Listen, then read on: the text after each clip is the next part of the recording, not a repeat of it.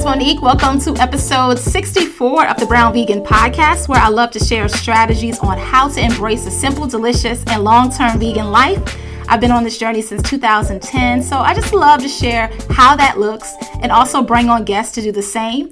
You can find out more about what I do and how I do it at brownvegan.com. And don't forget to follow me on social media. I am Brown Vegan everywhere, and that includes YouTube, Facebook, Instagram, and Twitter. I have another guest for you. This is actually a repeat guest. I have Janae from Sweet Potato Soul on the show. She was originally on episode 32, and we talked a lot about her vegan journey and YouTube and some other things. But this time around, we're actually going to talk more about vegan business and how she was able to transition from just, doing Sweet Potato Soul as a hobby into like a full-fledged business and sponsorships and her YouTube channel and just really putting herself out there in just a huge way. And by doing that, she was able to secure a book deal. We're going to talk about the process of her writing the book, securing that book deal. And I love that she gave very realistic goals if you're somebody who's interested in starting a YouTube channel. She even told me what I should do to improve mine because I've been MIA on YouTube for a long time. So she just gave me some tips on how to get back into that. I just love her transparency in this episode. One of the areas that I didn't expect us to talk about, but I'm so glad that we did, is her struggle with depression and anxiety. That's something that's so relatable to me because I also deal with that. And so she just gave some tips on how she's able to manage that. And a lot of it has to do with how she eats and just how she looks at the world and herself. So really good information there. The biggest takeaway that I got from this episode is that it's just so important for you to just chase your dreams, stay out of your head, and just to keep moving forward. That's like a reoccurring advice that I feel like Janae gave in this episode. So if you're someone who wants to start a vegan business and you've been like thinking about it and you just, you get bogged down by how to do it, I think she gave some very practical tips on how to make that happen. Janae's book is out today. So if you're listening to this episode right now, February 6th, definitely go and buy it. Even if you're listening to it, of course, after that, it's available wherever you buy books. Super excited. Go ahead and support her. Her book is called Sweet Potato Soul. Without further ado, let's go ahead and jump right into the conversation with Janae of sweetpotatosoul.com. I'm so excited to have you back on because I feel like there's been a lot of great changes since the last time we spoke. And I know that everybody else can see your growth, your transformation.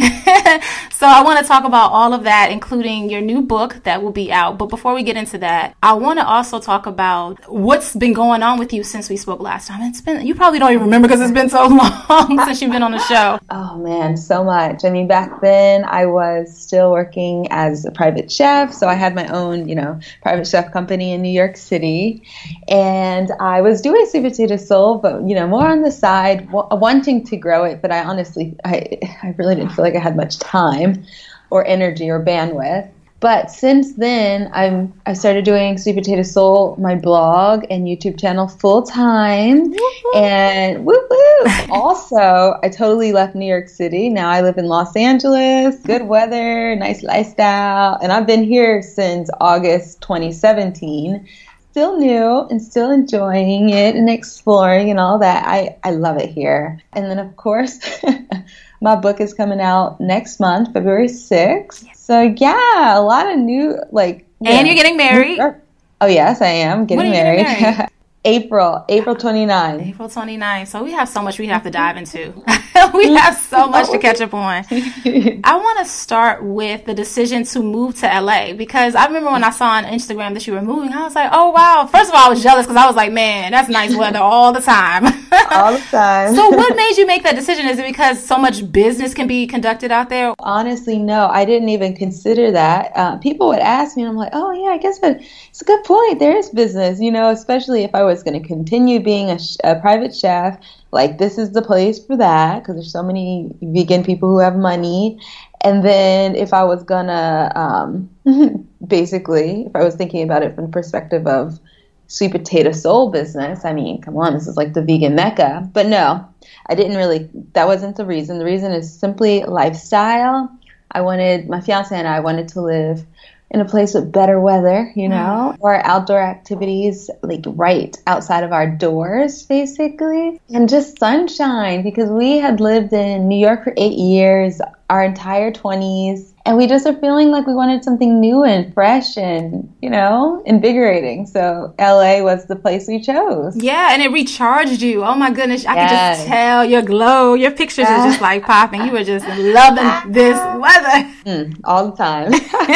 I don't know. I don't think we recorded this portion last time we spoke, but we were talking about how to stay motivated and how you were kind of like at a crossroads and you weren't sure if you were going to turn Sweet Potato Soul into a full-time business. You weren't sure what you were going. You were just kind of like, I don't know what to do. And so I wanted to talk about that because I understand how that feels. I feel like, honestly, I'm just coming out of that. Like, I have been dealing with that for a while and too long, I feel like, where I'm not really sure what I'm doing and what the next step will be. So let's talk about that for you. Like, what did that look like? Oh, yeah. Okay. So I definitely remember. So when we spoke last on your show, I guess it was 2015. So my fiance and I, my current fiance, we had broken up for the year. We've been together since 2008. And so we took a break. And when we took a break, basically I was, so he and I started doing these videos together for YouTube just for fun, and it just always stayed that way. Like, he would film them and I would be on them. And so once we broke up, we're like, okay, you're not going to do the videos anymore. I'm just going to do it by myself. So I was doing it by myself, and not doing it with him made it not as fun, more difficult. It wasn't just like a fun thing we were doing anymore. It became like something I have to do, and I didn't really feel like I was that good at it, and nor did I really like editing at all. So that feeling, I was like, oh gosh, I don't know if I'm going to keep this up or if I'm going to be able to. But the thing for me, when I became vegan and when I started Sweet Potato Soul and my private chef company, my goal was to really help people become vegan. And so I knew that I was going to do that in some capacity. So whether it be the blog or the cooking for people or something else that I hadn't discovered yet, that I just knew that's what I wanted to do. So I did think about giving up on Sweet Potato Soul, and I have thought about it many times over the years. But, I always felt at least, well, if I give up on this, I'm not going to give up on that. It's like, I feel like it's my purpose, to help other people do this. So, yeah, as long as I could do that in some capacity. But honestly, Sweet Potato Soul is obviously a good platform because I have been able to, despite feeling like giving up and despite feeling like, I don't know how I'm going to expand on this or take it to the next level, it has, I've been able to do all those things, even when I'm like, I don't really know if I want to, opportunities have presented themselves. And honestly, we keep doing it. Like, we keep doing the videos when the videos don't seem like they're doing as well. And when my growth slows, and it doesn't matter. We just keep doing it and doing it and doing it. So that's, I think, why that's how I've gotten through those humps. That is a really, really, really good point, because the difference between you and me when it comes to that is when I feel like it's not really working well, or I'm dealing with depression or anxiety or whatever else, I completely stop. I disappear for an extended time. So you just continue to work through that anyway. Oh, so yeah. That's the difference. When did you realize that this was going to be something that you can do full time? Because I know there's so many other vegans who are passionate about this work and they want to figure out how to make a living from it, because it's one thing, and I know from my own experience, it's one thing to make some money, but to make a living from it is a whole nother situation. And I know you do this full time. It kind of was not by accident, this is something we were, hoping would happen. So my fiance and I I'll call him my partner because we didn't become, fiancéed until much, much later. But so my partner and I, we got back together at the beginning of 2016. The break was over. We started, talking about, maybe we should, get serious about these videos again.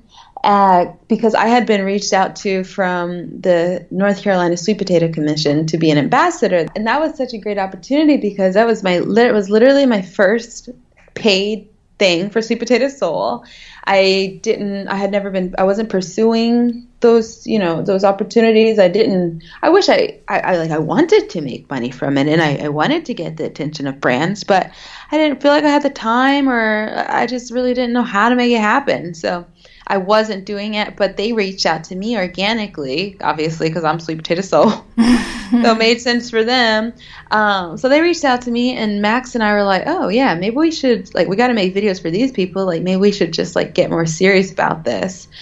so we did, I was ambassador, and we had to do like a series of videos, one a month for 6 months with them. And then like by the end of not even 6 months, within a couple months of the year, 2016, we got another paid opportunity. And these people were coming to us and like, hey, we'd be so interested to do a sponsored video on your channel. What's your rate? And then I'm like, oh, because I already had a business background, obviously, as an entrepreneur, having my private chef company. So I knew how to ask for, what I thought I was worth. So I'm like, okay, actually, so we're not just going to sell a video. We're going to sell blog posts, video, and newsletter posts, and social media posts. Yes, girl. Yes. And so I created a little package. I put together a press kit, and I didn't have that much to put on it, obviously, back then. But hey, but you had the numbers to put on, so that helps. Yeah, exactly. The reach, the engagement. Yep. Exactly. And I had been building my newsletter since 2011 or 2011. First, it just started with my friends and family and Sweet Potato Soul. That was honestly, I started my newsletter just because I was doing the IIN program, and I think I started before the program even started, to be honest. But I'm like, I just want to be able to reach out to people and share what I'm learning in IIN. So I had my newsletter for a long time, and I had built it. So by 2016, I had, I don't know how many people, but I had built that newsletter up, so I could really sell that. So yeah, they reached out to us and are like, okay, we're going to upsell them for a whole package, and we were able to start doing that.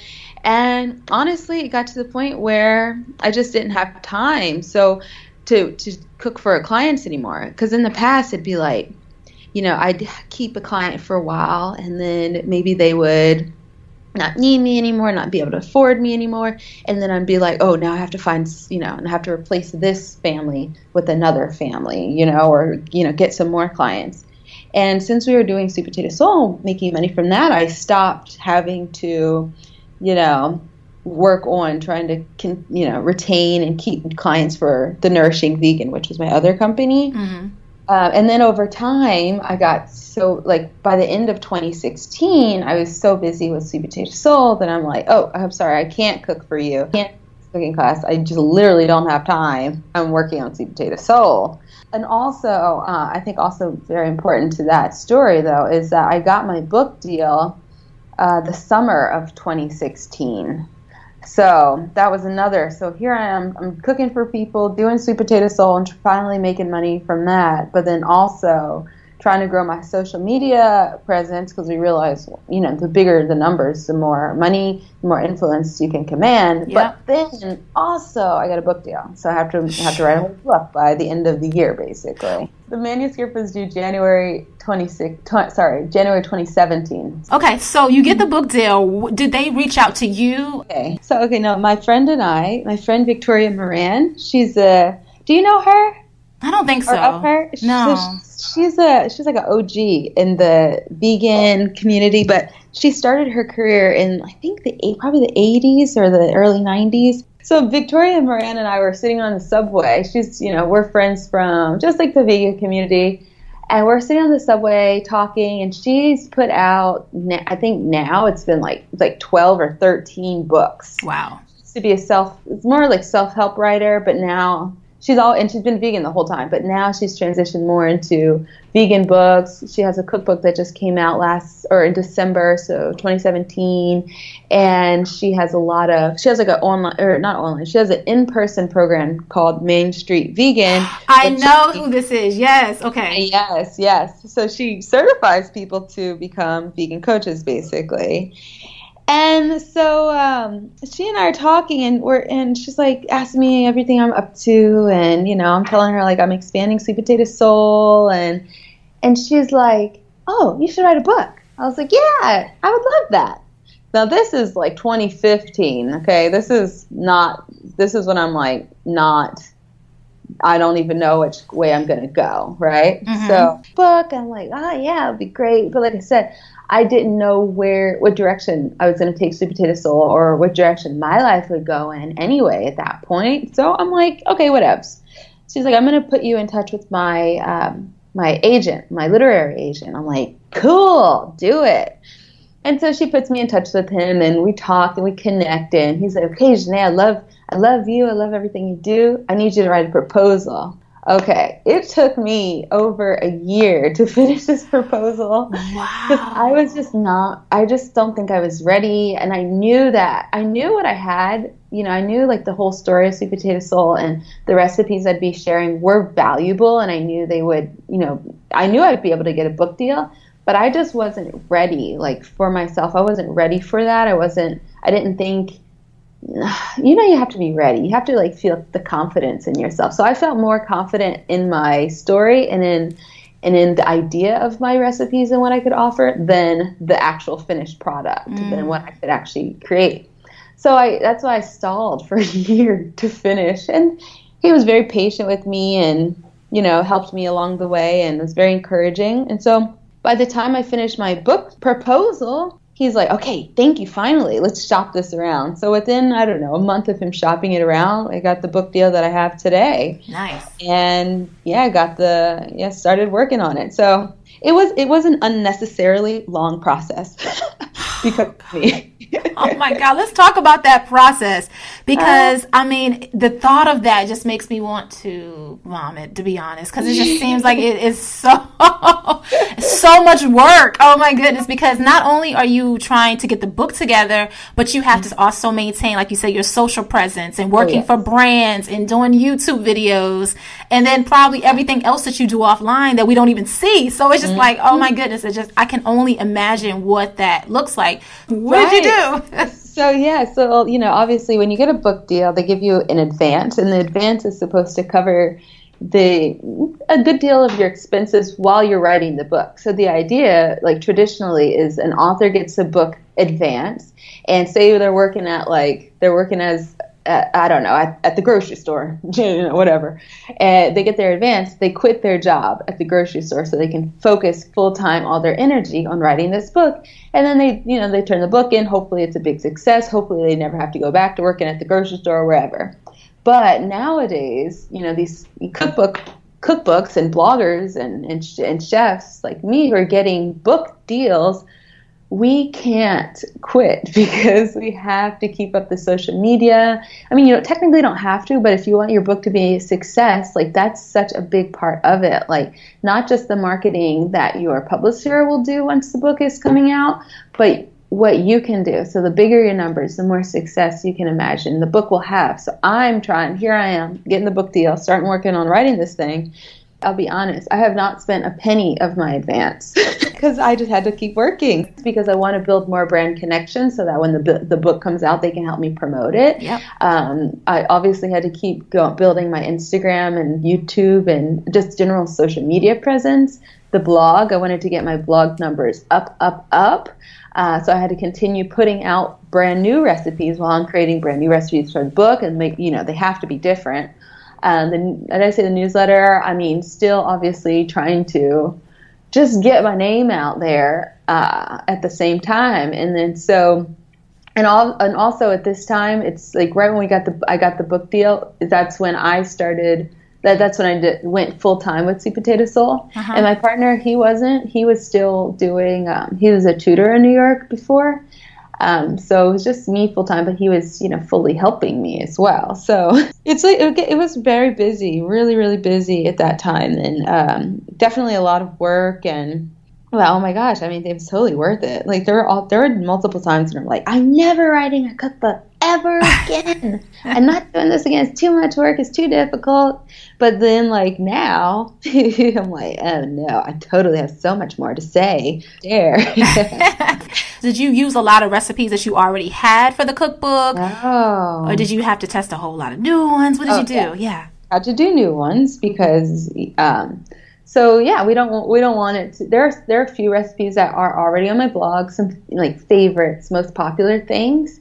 But so the Sweet Potato Soul cookbook is way more focused on veganizing soul food than my blog is. So, you could call the cookbook a vegan soul food cookbook. Because, I'm from the South. If I weren't from the South, that doesn't matter. Just the fact that I'm a Black woman, I know about soul food. We all do. So yeah, I mean everything from like more Creole things like etouffee to things that people think of like classic soul, like deep South soul food like grits and biscuits and fried chicken and mac and cheese and pound cake and sweet potato pie and all that. That's all in the book. Rice pudding, peach cobbler, all that stuff's in the book. Yeah, and so for my blog, on the other hand, is a lot more of the food that I eat on a daily basis. I do some soul food, but that's definitely not like traditional soul food is not the focus of my blog. So it had to be different recipes anyway, just because that's not really what I'm sharing on the blog day to day. But I think that's more accessible, though. Your cookbook is actually more accessible for a person who is vegan curious, but they feel like they're going to miss out on like the flavor and the texture. So. Exactly. That's important. Yeah, it is so important. It's because there's so many, so many blogs or cookbooks and blogs, and it's like how to make quinoa, how to make some other thing that I can barely pronounce. Yeah. But on the other hand, there are, as Americans, there are certain foods that like we all know, and especially some Black Americans or Americans who are from the South. So that's really what I wanted to highlight and be able to bring people into this lifestyle through those familiar foods. Yeah. So what are some of your favorite dishes then? What do you like the most? Well, my favorite, the pound cake. I can't wait for that one. I actually made it last week, so I had it recently. It's so good. It's so good. Cream cheese pound cake, just like my grandmother used to make it. Nana. Honestly, like the foods that I just like spit off before, those are like my top faves. Mm-hmm. The etouffee, I make that a lot now. The grits, I love. I don't make them enough. I should make them more often. Let's see, sweet potato cinnamon rolls. So I have sweet potato cinnamon rolls on my blog, but these in the book are elevated. They're better. They're more sweet potato-y. They're like next level. So I'm very excited about those for people to get the recipe for those. And then, more simple stuff like, black eyed pea cakes and like a collard green coconut salad that was inspired by a dish that I had at some restaurant in Harlem once. So the idea though, like a lot of these, a lot of these recipes are like straight up veganized versions of something you're already familiar with, but then a lot of the recipes are healthier versions or more inspired versions of soul food dishes using, staple soul food ingredients like collard greens and corn and things like that. So there's definitely a mix between, things you're like, oh yeah, I eat this, I know this, or oh, interesting use of collard greens, for example. It's a nice balance of everything, it sounds like. Balance for sure. Yeah. Oh my goodness. So you got to tell us, what did a typical day look like? I know that most days when you were writing this book, there was no such thing as a typical day. But what was the process like? As far as testing the recipes, taking the pictures, what did that look like? So there's 100 recipes. There are a few more than 100, but like some of the, technically there's more than 100 if you count sauces and things like that. But there's 100 base recipes. And so what I did was I broke them up over the course of a number of weeks to test and create and remake and, all this stuff with the recipes. So I did about 5 a week. And so say, for example, I was testing the pound cake, which is the recipe that I had never veganized before. So I couldn't just say, I'll just, use this off my blog, or I'll just play around and make it different. I would, so I also had certain days of the week where I would be in the kitchen all day testing. And so that's basically what kept me, that's what allowed me to work also full time and do this. But I would be in the kitchen, I'm playing around with the pound cake on, say it's a Tuesday. Say that Tuesday it's a fail. I don't like what, the result. I had another day that week. I don't remember the specific days, but I had another day that week where I would try it again. And I kept notes the whole time as I was testing. I just kept my phone right next to me, also writing notes down until I got to the right thing. And say, for instance, by the end of the week, I still didn't like what the end result was, I would transfer that recipe to another week in the future so that I could retest it again and, you know, do more research to figure it out. Yeah. Exactly. And then once all the recipes were created, I recruited recipe testers. And I had 30 different people from all over the country, and I had quite a few, probably like five or six people who were in different countries, Australia, England, Canada, who tested those recipes out for me. And I broke them all into groups, and they each had certain recipes that they would work on and, you know, give me feedback using like the Google, I forgot what that thing, Google, the doc. The docs. Yeah. Where you can like fill in, you know, sheets and stuff. So I did that. And then some recipes, you know, some recipes I had to go back and fix and change and make more clear and clarify, and some recipes were just good as they were, so I was able to keep them. But yeah, it was a lot of back and forth, honestly, with my testers, just making sure that everything was perfect and clear, and also it was super important for me that almost every single ingredient is easy to find. Nowadays, with the internet, you don't have to focus so much on that. For example, there's like one or two recipes, probably one recipe with porcini powder, which is something you wouldn't find at the normal grocery store, but you can get on Amazon for like $10, a huge box of it. So there are very few things that you can't just buy at a normal grocery store. I wanted it to be as approachable and easy as possible. Yeah, definitely. So what about the photography? That was one thing that also helped the process be so much easier. The publisher wanted me originally to do the photography myself, and even though I do the photography for my blog, I don't necessarily enjoy it. I just got to do it, you know. Why is it the people who are good at this stuff don't enjoy it? I don't know. I don't know. But, you know, honestly, within the last... So I used to always do the food photography, and Max was doing the videography. But within the last couple months, maybe two months since we moved here, Max has taken on doing the photography, the food photography himself. So we work together. I work more as like maybe like an artistic director, or I don't know, or food stylist, also prop stylist. And like we're just there together, but he's the one snapping the photos nowadays. But back then I was doing it myself, and I didn't want to do my own book, and I am so glad that I did not, because that is too much work.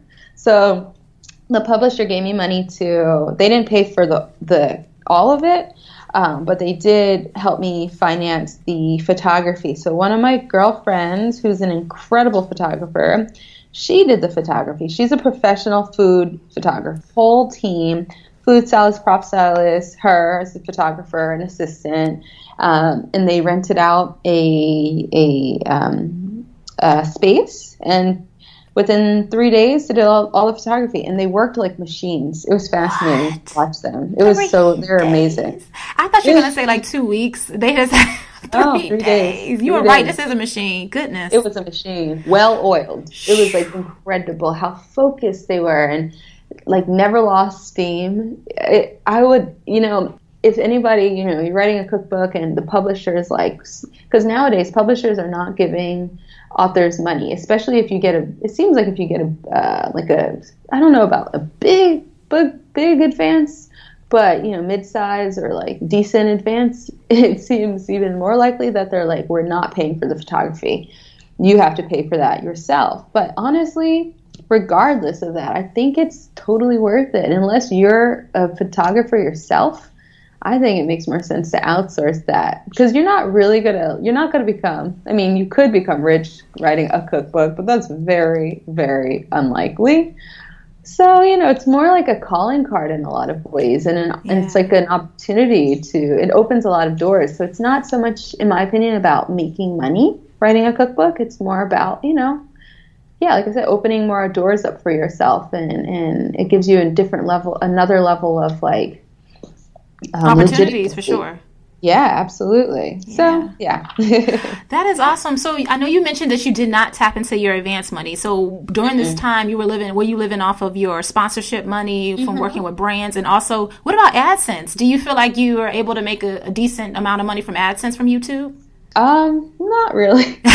I mean, I feel like with YouTube, it just pays for like your groceries and your time kind of thing. Right. I mean, okay, if it were just me, maybe, if it's just me and I have sponsored things, but at the beginning of 2017 maybe, or within that year, 2017, Max started working with me also full time. Okay, so now we're taking it to the next level.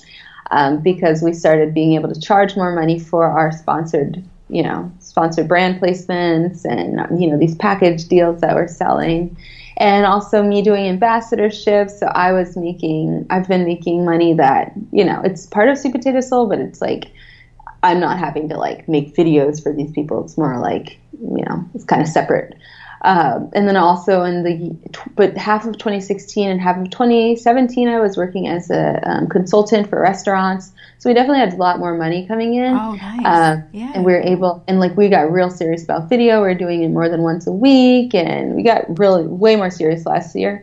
So he started doing it full time. That's why I say YouTube money. It's like, and also like nowadays, so within the last like 2-3 months, probably 2 months, my YouTube channel, the growth has slowed. The views have like gone down way significantly, and we were like really upset. I've noticed this, by the way, on a lot of channels. Yes, me too. Not just mine. So it's hard to take it personal when you like see it across the board. It's like about YouTube's algorithms and such. It is. I feel like the algorithm is acting like Facebook and Instagram now. Oh, yes. But I still think I know you probably feel the same way. It's still really important for building your brand and your business for sure. Oh, yes. Exactly. Janae, okay, so I need some. I love this podcast because I get to talk to so many people and I pick the hell out of as many brains as I can, okay, because I want to be better. You got to help me, Janae. I've been off YouTube for like 6 months, okay? Now, I know you and Max, y'all are like y'all are a dope team. Y'all get this going, right? Really good to have a team. Yeah. Yes. Okay, so I want to outsource because I really want to get back onto doing, YouTube, and I just think it's so important. So what suggestions do you have? First, I want to know what suggestions do you have for me? I can take whatever advice you want to give me personally, and then I want you to give advice for someone who is looking to start a YouTube channel. What do you recommend for that? Okay, so for you, first off, I definitely want to, encourage you to outsource, and even if it's, whatever that looks like. So Max and I, it was not necessarily as outsourcing, we've become a team, right? And honestly, so way in 2015, when I was doing the videos by myself, I stopped doing videos for, I don't remember exactly how long, but like a few months. I like straight up didn't want to do it anymore, and I stopped doing videos. I was still doing Instagram and my blog and newsletter, but the videos, I just couldn't handle it. I just didn't want to anymore. It was too much. However, nowadays, if I ever feel that way, I literally can't, because I have a partner who's like also relying on me, and it's just, you can't, So having a partner, or even someone who's like, you're outsourcing, and like an assistant or an intern, you have to do it not only for you, not only for your viewers, but for this person, because like they're depending on you in a way. That's helpful. So there are often days when I literally do not want to be on camera. I don't want to do my makeup. I'm in a bad mood. I'm feeling depressed. I'm feeling anxiety, whatever, but I have to. Like I have to. And so, but you know how it is with editing. You can edit it and make it look like you're having the best day ever. I think you should, be outsourcing in some way. Like I said, whether it's an assistant that you're hiring or an intern, but somebody to take, not even just take the load off of you, but someone to keep you accountable. Yes. More so. Because, on YouTube, you don't have to have a big production. You don't have to have it's not like TV. You can be you. You can make it so casual and just, you should be surrounding yourself. You should be looking at channels that are more like what you want to do and what you have the capacity to do. Yeah. Yeah, I mean, like if you're, I don't know, like cooking, like actual cooking shows that, like Food Network, because you don't want to, and that's like, Come on, I can't do that. There's two of us. You need a whole team. So you got to look at people who are more similar to what you want to do, and who are doing well at that. Good to point. show you that it is possible. I needed this. Thank you. So what do you recommend for someone who is just getting started then? Do you think that they should have a video once a week? Like, what's the process you think that should be for a newbie? Okay, so for a newbie, one thing that's so important, yes, that consistency. So once a week, honestly, even if it's a simple thing, like right now we're doing more for the month of January, more talkie videos, and not me sitting there, or not me cooking, but me talking. And that makes it a lot easier because I sit down, I write like a script, and I'm presenting, and then we put like video content or photographs in there to mix it up. That's a lot easier to maintain on a weekly basis. So whatever you can manage as an individual, do that and make sure you can do it. Make sure you set yourself up to do something that is sustainable and that you can produce every single week. Only once a week. You don't have to do more than once, but at least once a week. And then secondly, it's super important to start collaborating with other people who are also starting out and who are also on your level. And doing similar content. I mean, it's often you don't want to collaborate with people who are doing the exact same and who have literally the same audience, because you guys already have the same audience. But you want to collaborate with people who are similar, but whose audience might be different from yours, and whose audience might also be looking to follow somebody like you. But make sure you're doing it, like it's like if somebody. Like, I'm not going to reach out to somebody who has 4 million subscribers and I have like 250, right? Mm-hmm. I'm going to reach out to people who have more around my numbers, Yeah. It just makes more sense. That's who's going to say yes. And then together you'll build. And you want to be friends with people who you can collaborate with once and twice and, continue your relationship with on and off of YouTube. Yeah. I feel like that helped you a lot, being collaborative, because I feel like that is what really helped you. And do you think that helped you with social media, growing that as well? Oh, absolutely. Whenever, if I look at my numbers, say I'm hanging out with someone who's got, so for social media, same, but it's also easier once you, like for me, it's easier now for me to hang out with people who have way bigger followings than me. And so every time I hang out with them, here I get a huge bump in my, for example, Instagram followers, because they might post like a story and we're together. And that goes both ways, like if you have 1 million subscribers on Instagram, if you're hanging out with someone who has 250,000, like you might not notice the bump, but there's going to be a bump, and who knows what that bump can turn into. So it is important whether you've got 1 million subscribers, 250, 10, whatever, to hang out with other people who are doing what you do. Yeah. So do you go to a lot of events in LA, or are you just, Yes. I didn't even, like I said, when I moved here, I wasn't even thinking about that. I was thinking like, oh, New York is definitely the place for like brand work, and like all the ad agencies are here anyways. But I feel like there's way more events. I'm going to way more events here. I mean, maybe I'm saying yes more because the weather's so great also, and I don't mind leaving the house. I have a car now. But yeah, I feel like I'm going to way more events here. And honestly, because the price of living is less here and there's so much more space here, I can have events myself, because in New York I wasn't able to. It was so hard to do cooking classes outside of my home, because I have to spend hundreds of dollars just to rent a space for 2 hours. Here, oh my gosh, there's so much more opportunity as a creator, to be producing your own events as well, and collaborating with stores and brands, and people just give you space for free here because there's so much more of it. Yeah, I can see that. So what about let's talk about like equipment. Do you have 2 cameras or 3? What are you using for your lighting and all of that? Okay, so we usually use all natural lighting. We did just get a light last week that I don't know if we've used for video. We have not. I don't know if we've used it yet. We're gonna film today, and we're gonna use it because our kitchen is kind of dark and it's kind of annoying to get it just right. Mm-hmm. So we do have one light. It's like one of those box lights that you shine on the wall, and it bounces the light back to make the room seem like it's more naturally lit. So we've got one of those. We just got that. For cameras, we started off with a Canon EOS 60D with a kit lens, and that's what we were using until this summer.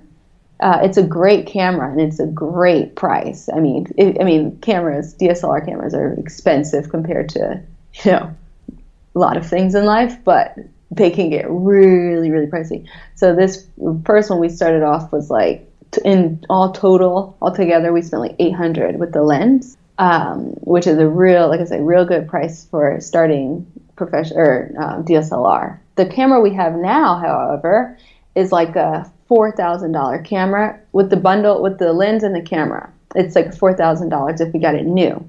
However, we didn't get it new because we love to budget. We love to save money. So we found it on eBay. We bought the body of the camera separate from the lens.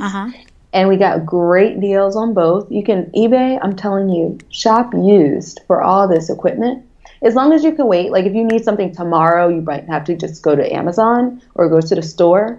But if you can wait and you want to invest and you don't want to spend like your whole like life savings, definitely go for the used. Shop on eBay and look on Craigslist. eBay is great because you have more of a guarantee that if it doesn't work out, you can get your money back. So I recommend eBay.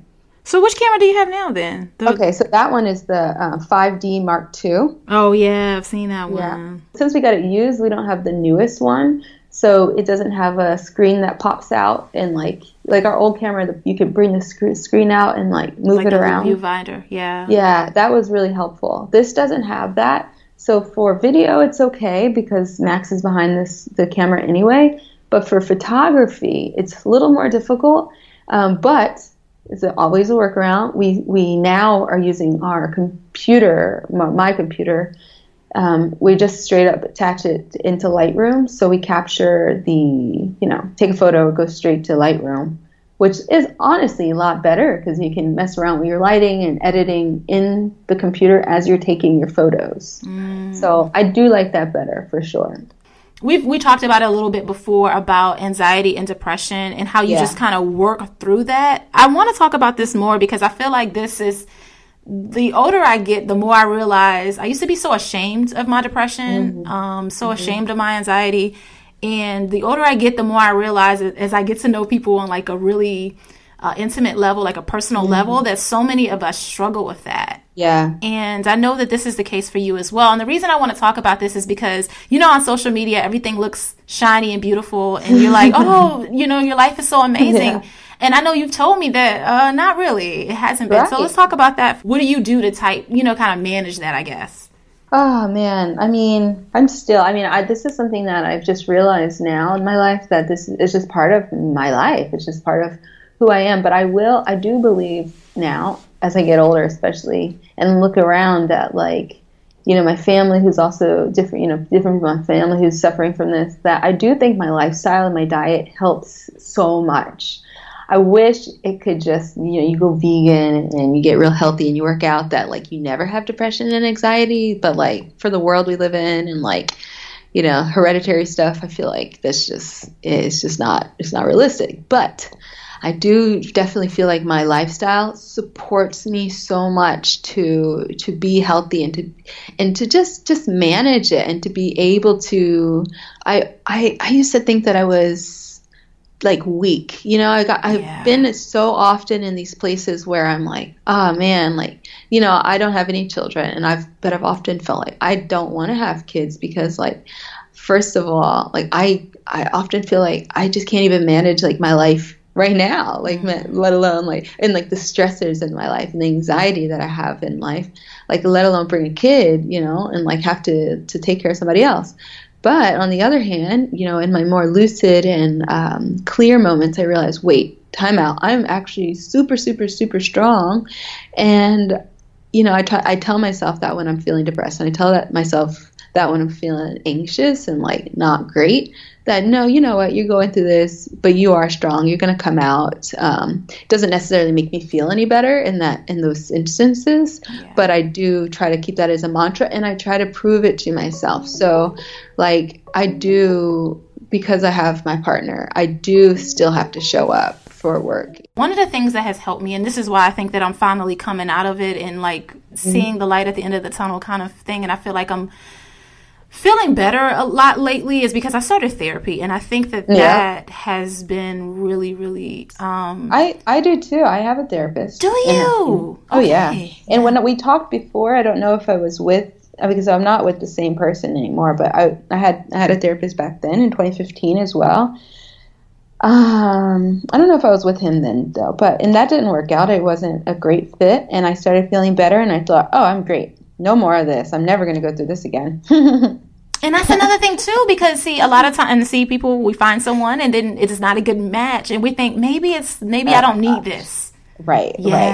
Which is not the case. You got to find. It might take a little time to find the right person, and I know it's an investment. You can end up spending a lot of money before you find the right person, which is what a bummer. I know. But I do recommend, like the woman who I'm with right now, she pretty much fell into my lap. I was reading an article about, I don't even know. It was about something mental.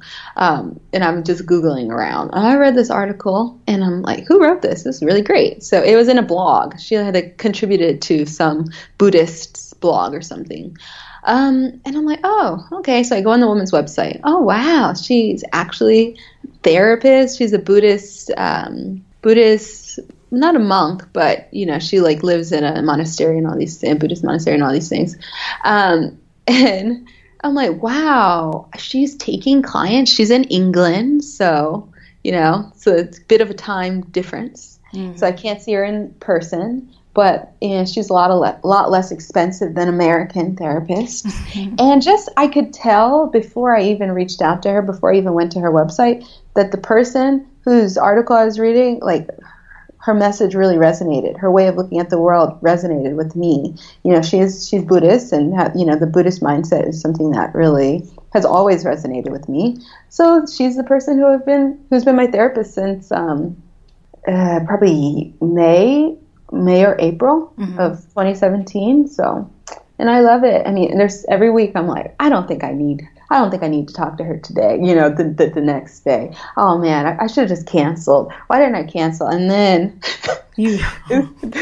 Thursday morning, I'm like, oh my gosh, I'm so glad we talked. Oh my goodness. Helpful. This was relatable, Janae, because look, I go on Friday, and I was thinking that too this morning when I woke up. I was like, because like I said, I pay out of pocket for it, and the way I look at it is this is a form of self-care. Like this is an investment into my future, into my life kind of thing. So I'm like, man, I kind of skip, and then I'm like, no, Monique, you're not skipping out of this.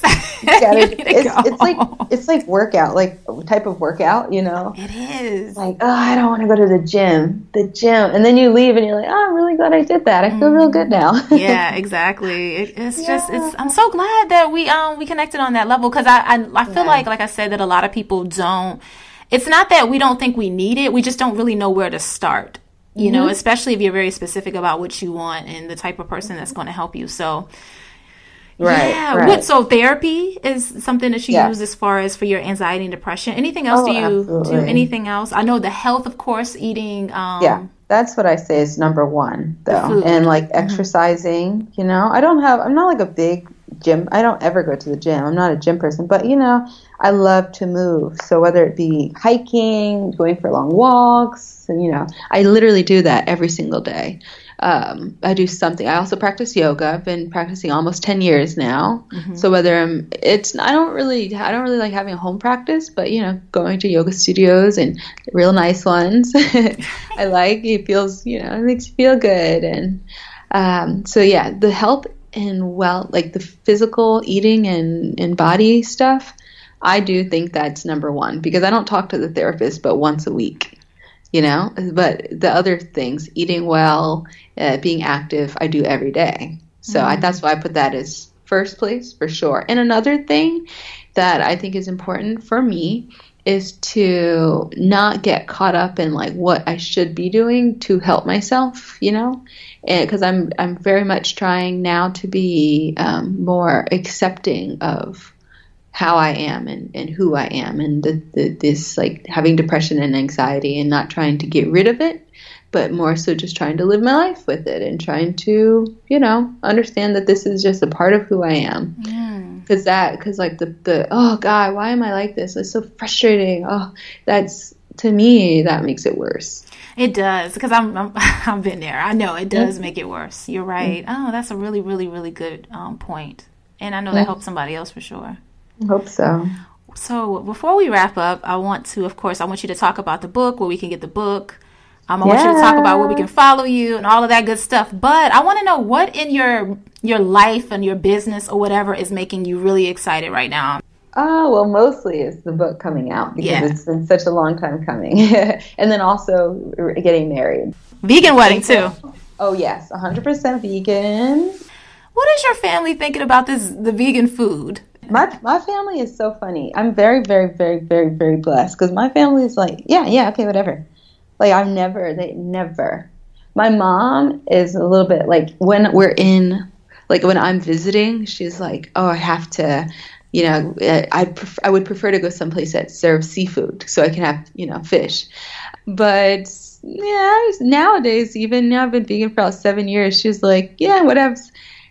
And now, like with the wedding, no, they just assume it's going to be vegan. I don't know if we've never had a conversation about it. I just like, yeah, we're looking for vegan caterers. And they're like, ah, cool.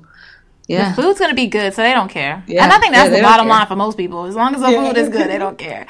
So they already know it's going to be, they already are familiar with vegan food now, you know? So a lot of families, it's like, you know, your parents, like, they don't even want to try it, or maybe you don't see them often enough for them to eat vegan food often enough. So they're like, I don't know, we're going to like this. But my family, you know, I'm around them enough and they've eaten vegan food enough that they already know. So it's like, to them, it's just as good as food with animal products, like, literally. Yeah. And my dad is mostly vegan. My mom is mostly vegan. She does eat sea animals, but still mostly vegan. My grandmother as well. Nana is too? Yeah. Okay, I didn't know that. Yes. Nana, she's not fully vegan because she will slip up on, you know, in your 80s. I get it. It's hard to be like, oh, somebody gives me a brownie or cookie. It's like, oh, I forgot to ask, does this have eggs or milk or whatever? So my mom has already primed my grandmother. So in my family, we didn't eat red meat. And my grandmother quit eating red meat when my mom quit eating red, or not when my mom, but probably when my mom was in her 20s, my grandmother quit. And so my grandmother got used to going to places and telling people, I'm sorry, baby, I don't eat that. I'm you know, for my health. She has like an excuse. So she got used to saying that. And so when it's come time to, she goes out with friends and such, she orders the vegan meal. And if, you know, they're like, Georgetta, you want to try such and such thing, or I'm eating this pork or beef or whatever, she's already used to saying, no, I can't. My doctor won't let me. She has like an excuse. So that's an easy way out. Yes, it is. That's relatable to a lot of people. Unfortunately, they're used to hearing that because other people are saying, oh yeah, you know, my health, my cholesterol, this and that. Yeah. Unfortunately, but it works. Yeah. Are you having a big wedding? No. And that's another reason, like, the whole 100% vegan thing for food will be easier, because we don't have like any extended family who's not used to our lifestyle coming. It's all our parents, our grandparents, and our siblings, and our close friends. That's it. So about 60 people. Okay, that's good though. Yeah, it's so intimate and fun. Oh goodness, that's so exciting. Tell us the title of your book, where we can buy it, and where we can find you on social media. Okay. Well, the title is Sweet Potato Soul, and you can find it anywhere you buy books, but you know, Amazon, Barnes & Noble, Books A Million, IndieBound if you want to support local, which I recommend, of course, local bookstores. But yeah, Sweet Potato Soul, just like my blog, just like my Instagram, just like my YouTube. I'm Sweet Potato Soul across the board. Yes. Branded, baby. Branded. Yeah. And of course, I'll make sure that I link everything for this episode at brownvegan.com. Make sure you check out Janae's book, Support Black Vegans. Yes.